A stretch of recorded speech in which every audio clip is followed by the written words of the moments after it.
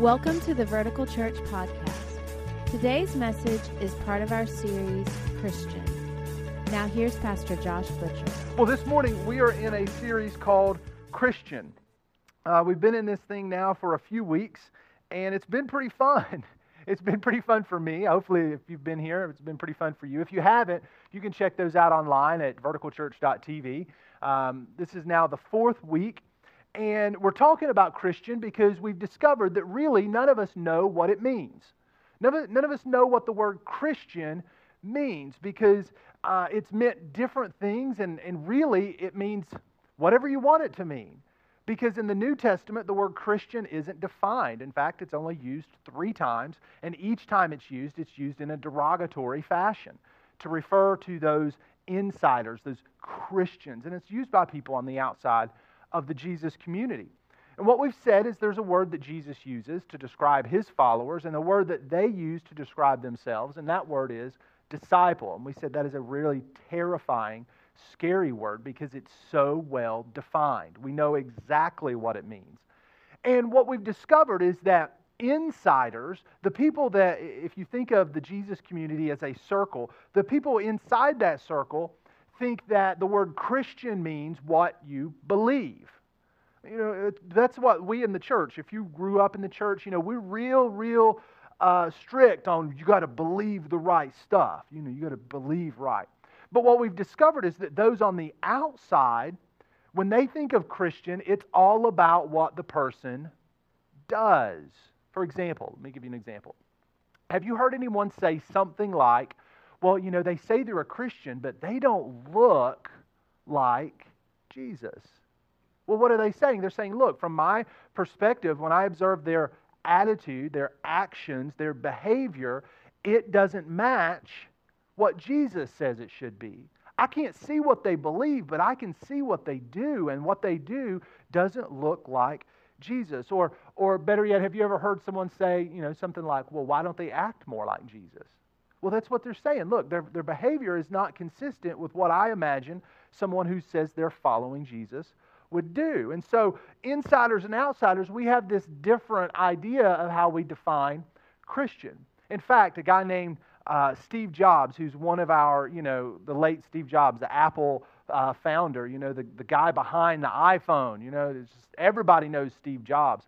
And he said this about Christianity. Look, this guy's not even a Christian. He grew up in church, but he left.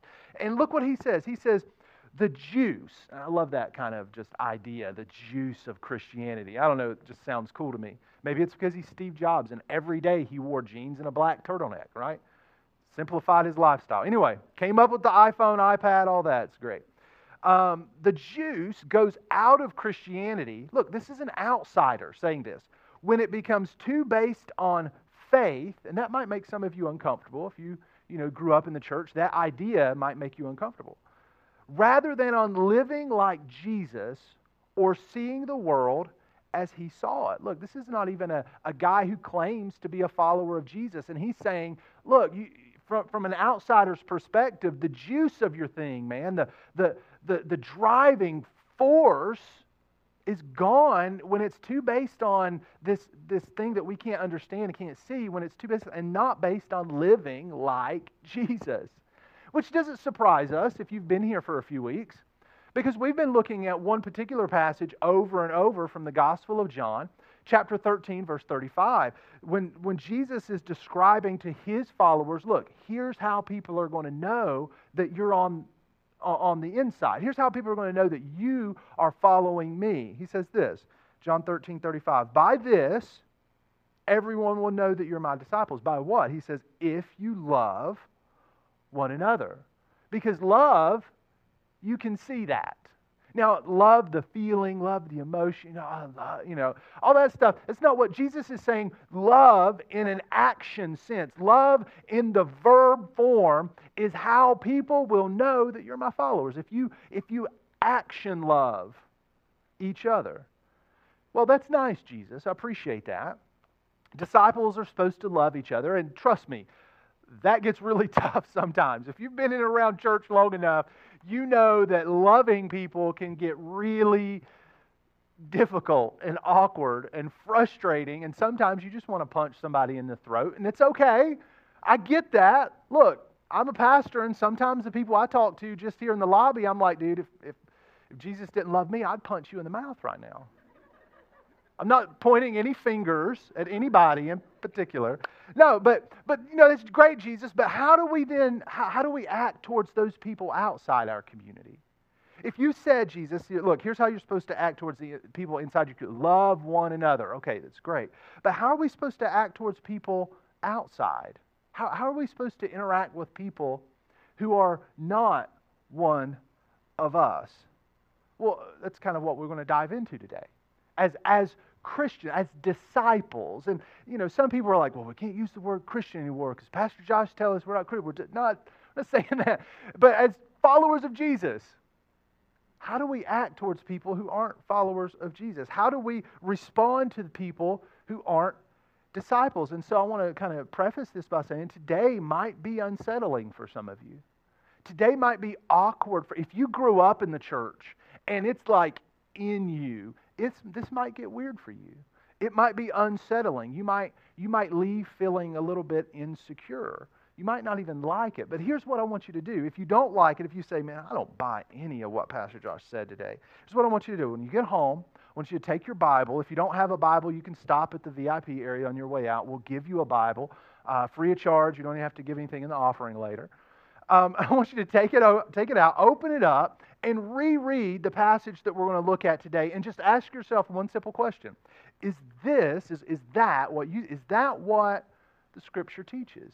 That's all I want you to do. If you have a difficult time buying into what I say today, just go home, read it again, and say, is that what the Bible teaches? And so the question today is, how should disciples respond to those who aren't disciples? And here's the common response. Here's what I grew up in. I grew up in the church. I was born on a Sunday. My mama was ironing clothes, getting ready to go to Sunday school, and she had to stop at the church. They laid hands on her, and then she went on to the hospital, okay? So I know this is the reality that you may have grown up in, this reality I grew up in, okay?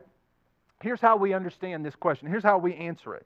We're supposed to love the sinner and hate the sin. Now, that's how we grew up. Now, that's how I grew up. Maybe that's not how you grew up. If you didn't grow up as a Christian, then this is like, I don't understand what that means. And this is how I grew up, but can I share something with you? I just want to be honest and vulnerable. I'm beginning to look at this analogy: love the sinner, hate the sin. Love the sinner, hate the sin. I grew up with that. It's very, very familiar, but there's something uncomfortable with it. For me, when I look at that and I read that, there's something that I'm not comfortable with in some of the assumptions that a statement like that makes. Let me share what I'm talking about. You see, we as insiders, if you're not a Jesus follower, maybe this doesn't describe you, we have this idea about sin, that we can separate it from the sinner. Because we think that sin is something that you do.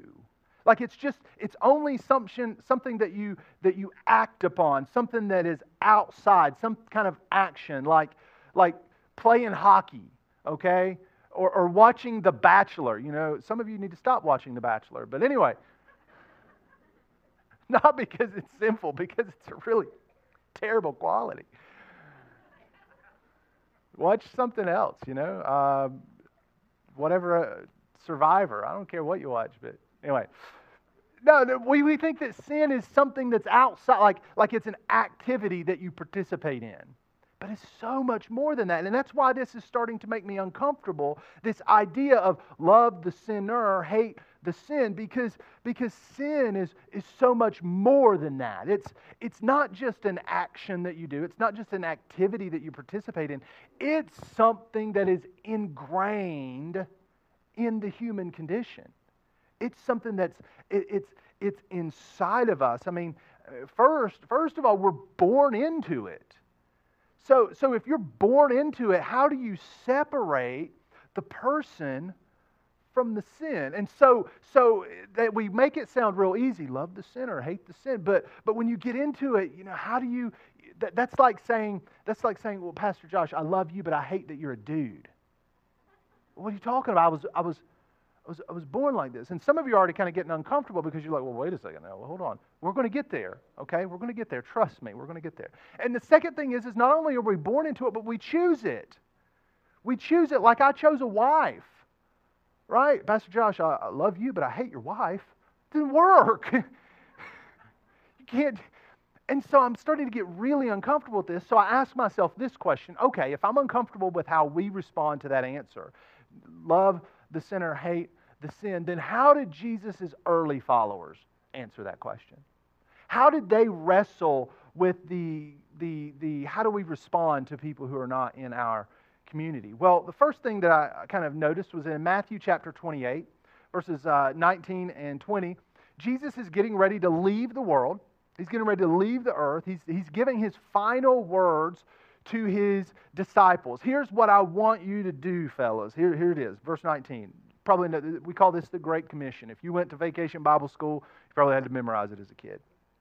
Therefore, go and make disciples of all nations. Okay, I'm going to send you out. You're the community. I'm going to send you out to the outside world, and here's what I want you to do. I want you to go make disciples of all nations, baptizing them in the name of the Father and of the Son and of the Holy Spirit, and teaching them to obey everything I've commanded you. I want you to go. I want you to make disciples. You know, that phrase, make disciples, is a very, very interesting phrase. It literally means go and cause someone to become a follower.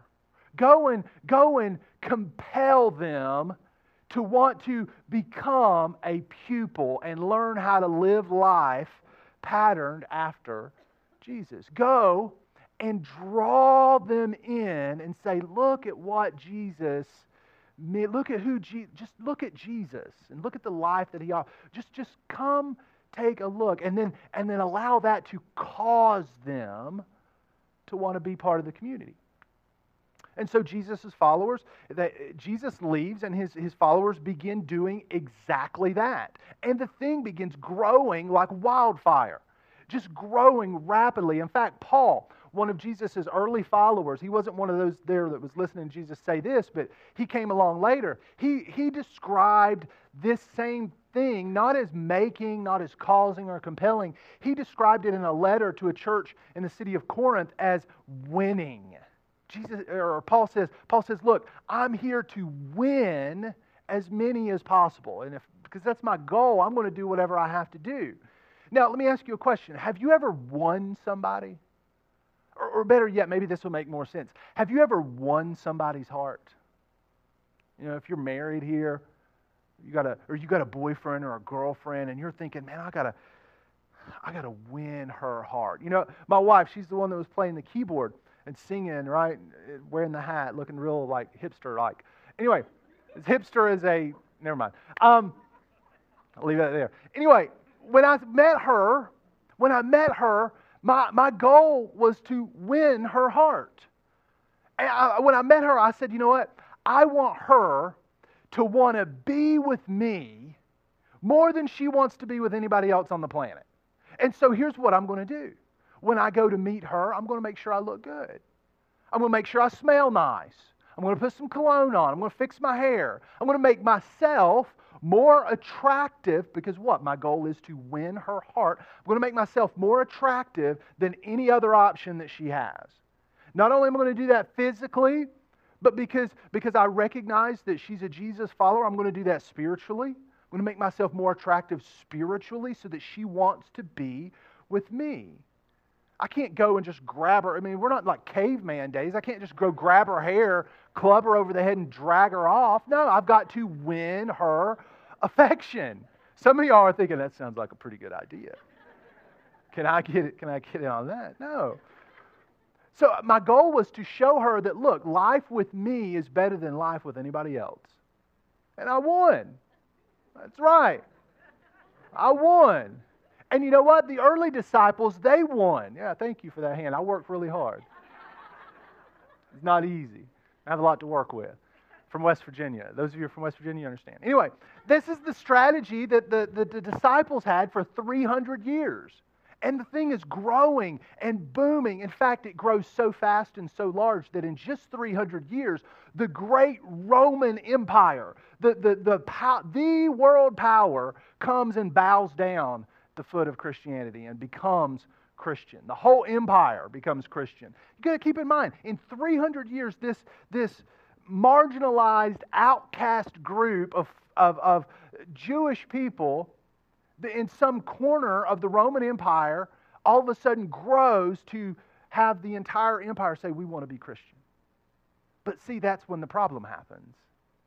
That's when everything kind of got messed up. Because when the Roman Empire comes and says, hey, the whole Roman Empire is Christian, now the Christians have something other than love to leverage in the world. They have power. They have power. They have real power. So now if you don't convert to our community, we have power over you. And anytime the church leverages anything other than love, we go backwards. We don't go forwards. We go backwards. And so when Jesus says, by this, they'll know that you're my disciples, how you love, the church says, well, we don't have to love because we've got the power. We'll use something else. So the Great Commission started sounding something like this. Let's put that up there. He says, the Great Commission sounds like this. Now, therefore, go and impose my teaching, values, and worldview on all nations. Impose it. You don't have to make, you don't have to cause, you don't have to win, you don't have to draw. Just go impose it. Threatening them with judgment and destruction if they don't obey everything I've commanded. Look, that's not a message of a group whose message is love. That's a message of a group who's in power, who's got the power. And that's not the message of Jesus. That's the message of the Roman Empire. And so what happens here is the very way that that Rome embraced Christianity, because their goal was to win the world, not to impose, not to threaten, not to offend. I mean, this was Paul's perspective. I'm going to go to a non-Jewish world and I'm going to create Jesus followers. I'm going to make people fall in love with Jesus because he is that awesome. Because we have discovered life and life to the fullest, and we believe this is the greatest deal on the planet. And we're going to go share it, and people are going to fall in love with it. And so what happens is we got the power, and so we went from leveraging love to leveraging power. We went from winning others to threatening others. We went from God is love to God's going to get you. You ever grew up in that church? I grew up in that church. God is going to get you, right? If you don't act the right way, we're going to get you. Because we've got the power, because we're in control. Look, this was America not too long ago, but those of us who see the Christian, Judeo-Christian values in our society declining, they're getting really scared. I'm getting really excited. Because I'm thinking, oh, shoot now, we're getting back to first, second, third century kind of Christianity where we're just going to have to tell people God loves you because we don't have the power of culture anymore. This is going to be awesome. Church is going to explode because anytime that we're marginalized, we explode. Anytime we have the power, we tend to mess things up. So, back to the question. How then should we treat and respond to those outside the Jesus community?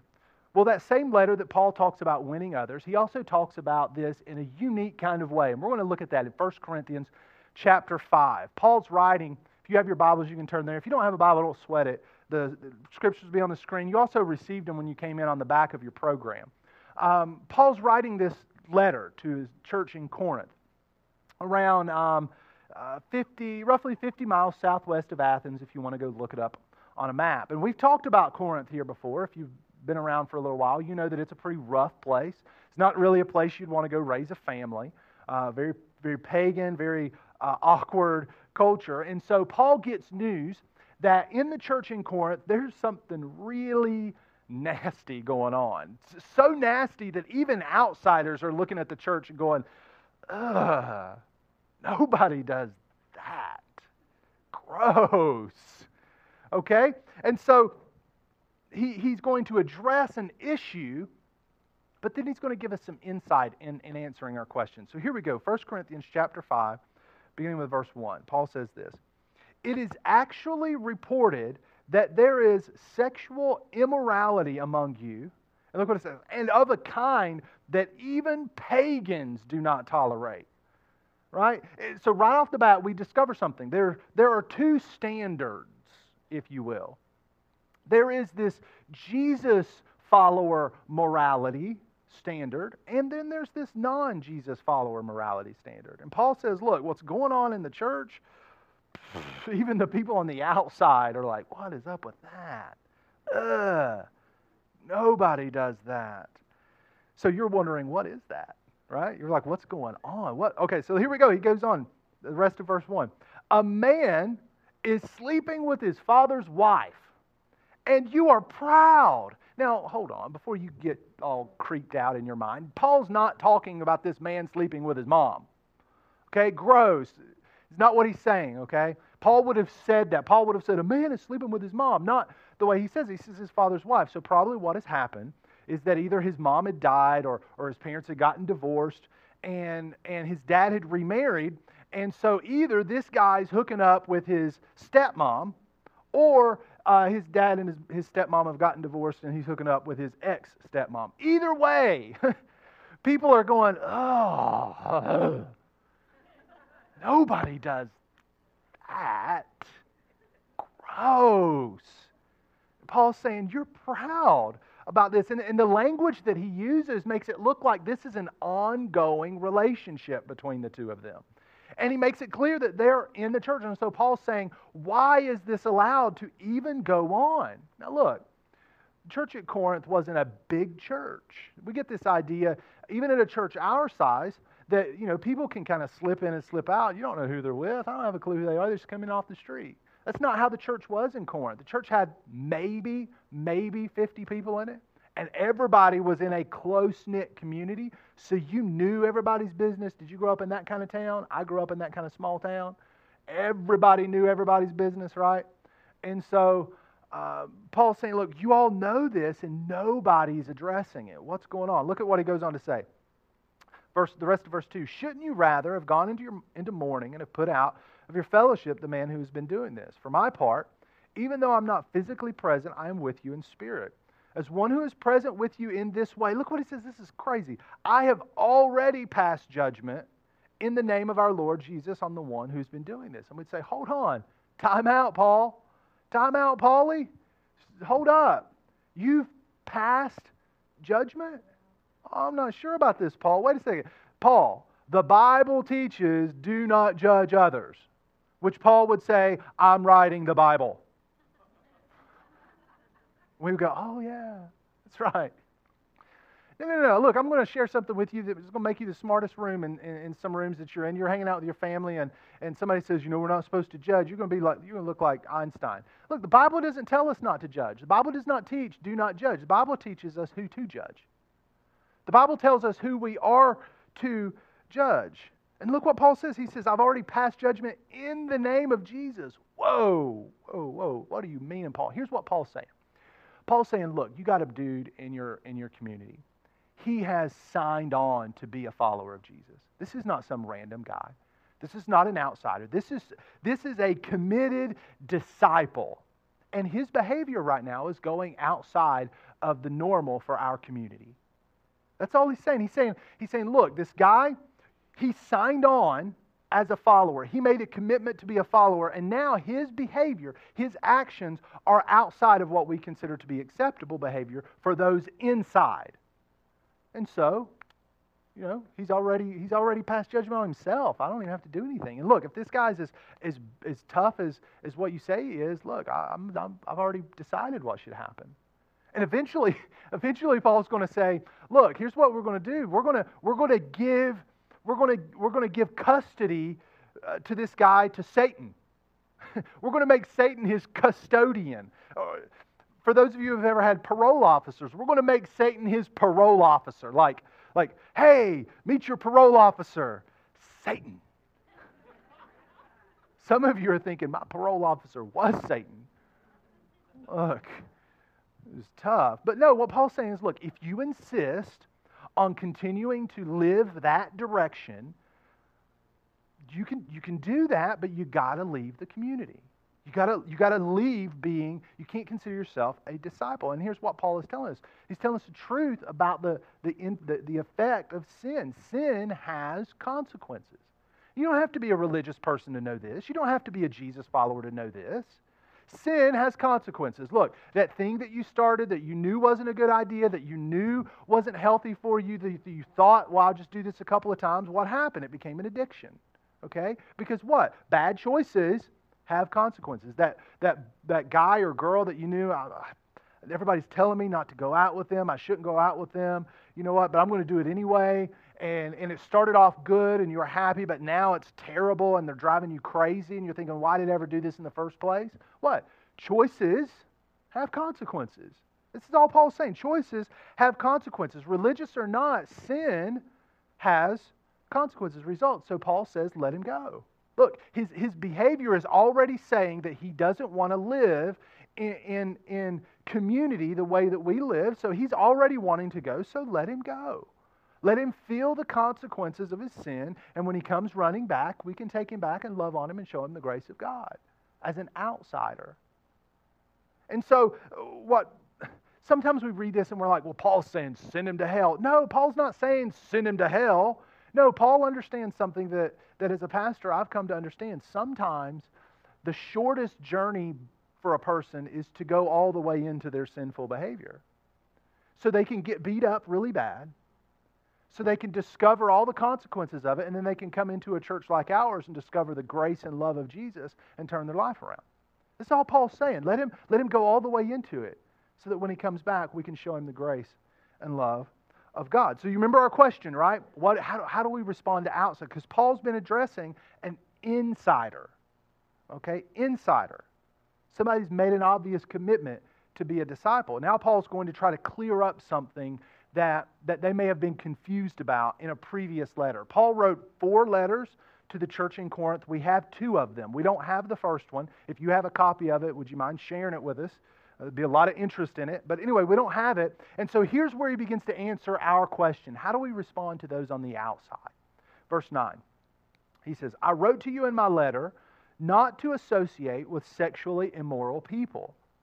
Not at all meaning. Look. I wrote to you not to associate with sexually immoral people. But I think you got confused. He says, look, not at all meaning the people of this world who are immoral. Wasn't talking about outsiders, y'all. Wasn't talking about them or the greedy and swindlers or idolaters. In that case, you would have to leave this world. Which is helpful, right? Because you've been hanging out with your family at a family reunion and you've looked around and you've thought, oh gosh, I don't even know if I should be here. These people are crazy. Or maybe you go to work and somebody beside you, you're like, man, they are creepy. I don't even know if I should work in this place, let alone actually talk to the people beside me. Oh, look, that's helpful, right? Because Paul's saying, look, I wasn't talking about the people of this world. I wasn't talking about outsiders. You can't divorce yourself relationally just because someone isn't a Jesus follower. You'd have to leave the world to do that, Paul says. And right now, you can't do that. You don't have that choice. And so, for those of us who are wanting to be disciples, we got to understand that we can't just disengage from people because they don't live like we live. And I love that Paul makes a list.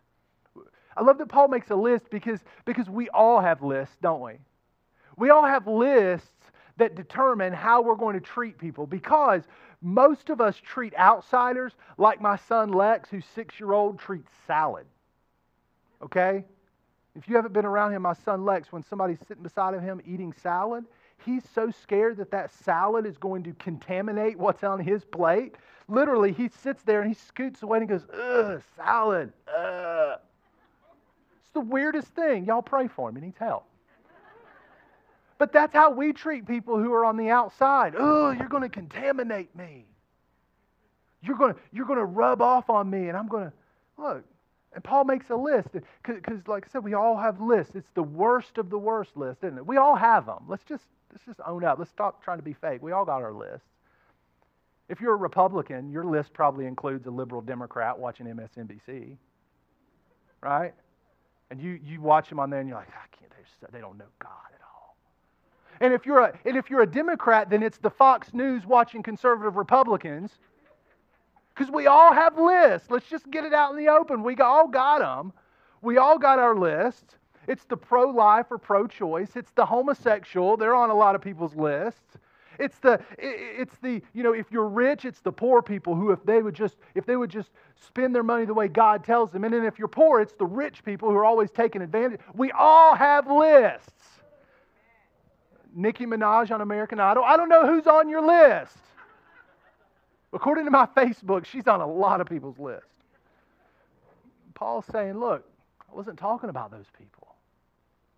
You got it confused. You got it wrong. I wasn't talking about them. We don't need to have lists of people that we're not going to associate with, because then we just have to leave the world, and that's really not what we're here to do. He goes on, verse 11, he says, but now I'm writing to you that you must not associate with anyone who, look at this, claims to be a brother or sister. That's the kind of language they use to talk about insiders, to talk about fellow disciples. Here are people who have committed to us like family, but is sexually immoral or greedy or an idolater or slanderer, drunkard or swindler. Don't even eat with such people. What Paul's saying is, look, insiders, people who have committed to be part of your spiritual family, they're supposed to live in a certain direction. And when they choose to live in a different direction, then you have the ability to hold them accountable. It doesn't mean bash them over the head. Like my mom, when I was a little kid, right, went to this church, and my mom had this really, really long hair, like down to her knees, long hair, and she got it, and she sang in the church, right? She was singing in the choir. She'd sing a special, if you've ever been in that kind of church. She would sing specials often, right, with her paper and the soundtrack. Anyway, so got off track. All right. Anyway, well, one day my mom decided to cut her hair, and she cut it like down to like halfway down her back or something. And this lady showed up at our house and told my mom, "You lost your anointing to sing because you cut your hair." That's not what we're talking about here. Okay? We're not trying to bash people over that. Because sometimes, look at this, sometimes, our standards are really opinions that we just need to keep to ourselves. Okay? This is not what, Paul made a list here, and look. He's saying, you got people worshiping other gods. Okay? That's not part of our community here. You got people talking bad about other, look, that's not acceptable in our community. That's all he's saying. He's saying sometimes it's easier. Look, you thought I meant don't associate with them. I wasn't talking about that. Because sometimes it's easier to preach, cut out the world, than it is to live with accountability. It's a lot more comfortable to just tell those on the outside you suck than it is to look at somebody that you're friends with and say, hey, I noticed this inconsistency in your life. And it might just be me, but I want to know, how can I help? That's a lot harder conversation, isn't it? Than to say, yeah, you out there, you're going to hell. That's easy.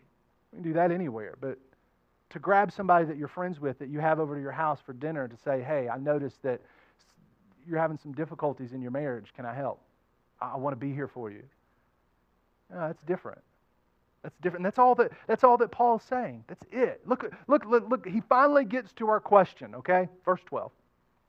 What business is it of mine to judge those outside the church? It's a rhetorical question because we already know the answer. None of your business. It's none of my business. It's none of your business. What business do we have of holding non-Jesus following people accountable to Jesus following standards? This is what Paul says. None of our business. It's none of our business. And he's not talking about like federal law and civil law. He's not talking about that. He's talking about the direction of life for a Jesus follower. He's talking about how you handle your marriage, how you handle your finances. He's talking about how you operate with integrity. He's talking about telling the truth. He's talking about living life the way Jesus lived life. So what business do I have holding someone accountable to a standard that they haven't signed up for? They haven't signed up for it. So what business is it? And the answer is easy. It's none of our business. It's none. And that's the reason some of you used to go to church. Because you used to go to church because you were in this church and you felt like there were this group of Christians holding you accountable to a standard that you didn't sign up for. It's like, look, I didn't sign up for this, and so I'm going to leave. And look, can I tell you, that's not your fault. They were leveraging something other than love. They were leveraging power. And anytime we leverage something other than love, we go backwards. You see, in the New Testament, the disciples of Jesus, they didn't expect non-Jesus followers to act like Jesus followers. They didn't expect it. They expected Jesus followers to act like Jesus followers. And so look what he says. Look how he wraps up this chapter. This is incredible. Are you not to judge those inside? God, verse 13, will judge those outside. The church is notorious for getting this backwards. We consistently police the behavior of those on the outside while we ignore the behavior of those on the inside. Because why? It's easier to police the outsiders than it is to have an awkward conversation with a friend. And Paul says, no, it's the other way around. Do a better job of policing yourself. And they're on the outside, they're not accountable to you. You don't have any business judging them. Look, if you've ever been a parent or a kid, you know this is true. Some of y'all are looking at, that should cover everybody in the room. You're like, I don't have kids. Yeah, but you were a kid. If you've ever been a parent or a kid, all right, we get this. We understand this because here's what Paul is saying. Look, I don't show up in your house and tell your kids to do their homework because the truth is, I don't care if your kids do their homework. They're not my kids. Not my kids. But I care if my kid if Lex does his homework. I care a lot. And if he gets grouchy and if he gets ornery about doing his homework, I don't care. He's my kid. I'm going to judge him. I'm the judge. In the house, I'm the judge. Look, dude, do your homework. I don't care if you get mad. I'm the judge. This is all Paul's saying, but I don't walk up into your house and tell your kids, do your homework. Why? Because none of my business. It's none of my business. That's all Paul's saying. That's all Paul's saying. When you join, then you're called to be accountable. Look, that's why we talk about membership at Vertical Church. That's why we encourage people, if they want to sign on to be part of the community, not to increase some number, not to grow a big church, but simply to say, we need to know who's committing themselves to be accountable. Because look, if you don't sign up and invite us to be a pastor, invite us to help you be accountable, then hey, cool, you know what? That's fine. Come, worship, join us, be in a small group, serve, awesome. But when it comes down to matters of do we hold you accountable, then no, because you haven't joined our community. You haven't said, I commit and submit myself to be accountable to my local church. That's why we talk. That's it. That's why we do it, because we have no business judging those who haven't signed up to be part of the family. This is all Paul's saying. So like I said, I don't care if your kids do their homework. They're not my kids. And so here's what I want us to do. I want us to create a new answer. Not the answer that says love the sinner, hate the sin. A new answer. And here's the bottom line. If you don't get anything else, here it is. Love the sinner. Leave the sin to God. Love the sinner. Love. That if we leverage anything other than love, we go backwards. So love the sinner. Let's leave the sin to God. This is what Paul says. Let God deal with the outsiders. Let's leave the sin to God. When we abandon that strategy, we go backwards. We go backwards and we lose our influence in the world. Love one another. This is all it means to be a disciple. Love one another. Stop judging outsiders. Part of love is to hold each other accountable, drawing things to our attention, but then draw outsiders from the outside and say, hey, come watch us love each other. Watch us be willing to die for each other. We're not going to judge you. We're not going to make you feel guilty. We're not going to condemn you. No. We just want you to see what it looks like. Can you imagine if we wouldn't have gotten this one wrong? Can you imagine if we never abandoned that strategy? You know, that family member that you have that experienced that thing that they experienced in that church and they said they'll never go back to church again? Maybe that wouldn't have happened. Maybe they wouldn't have had that falling out. Maybe they would still be part of the community. Can you imagine if we had gotten that right? So let's us.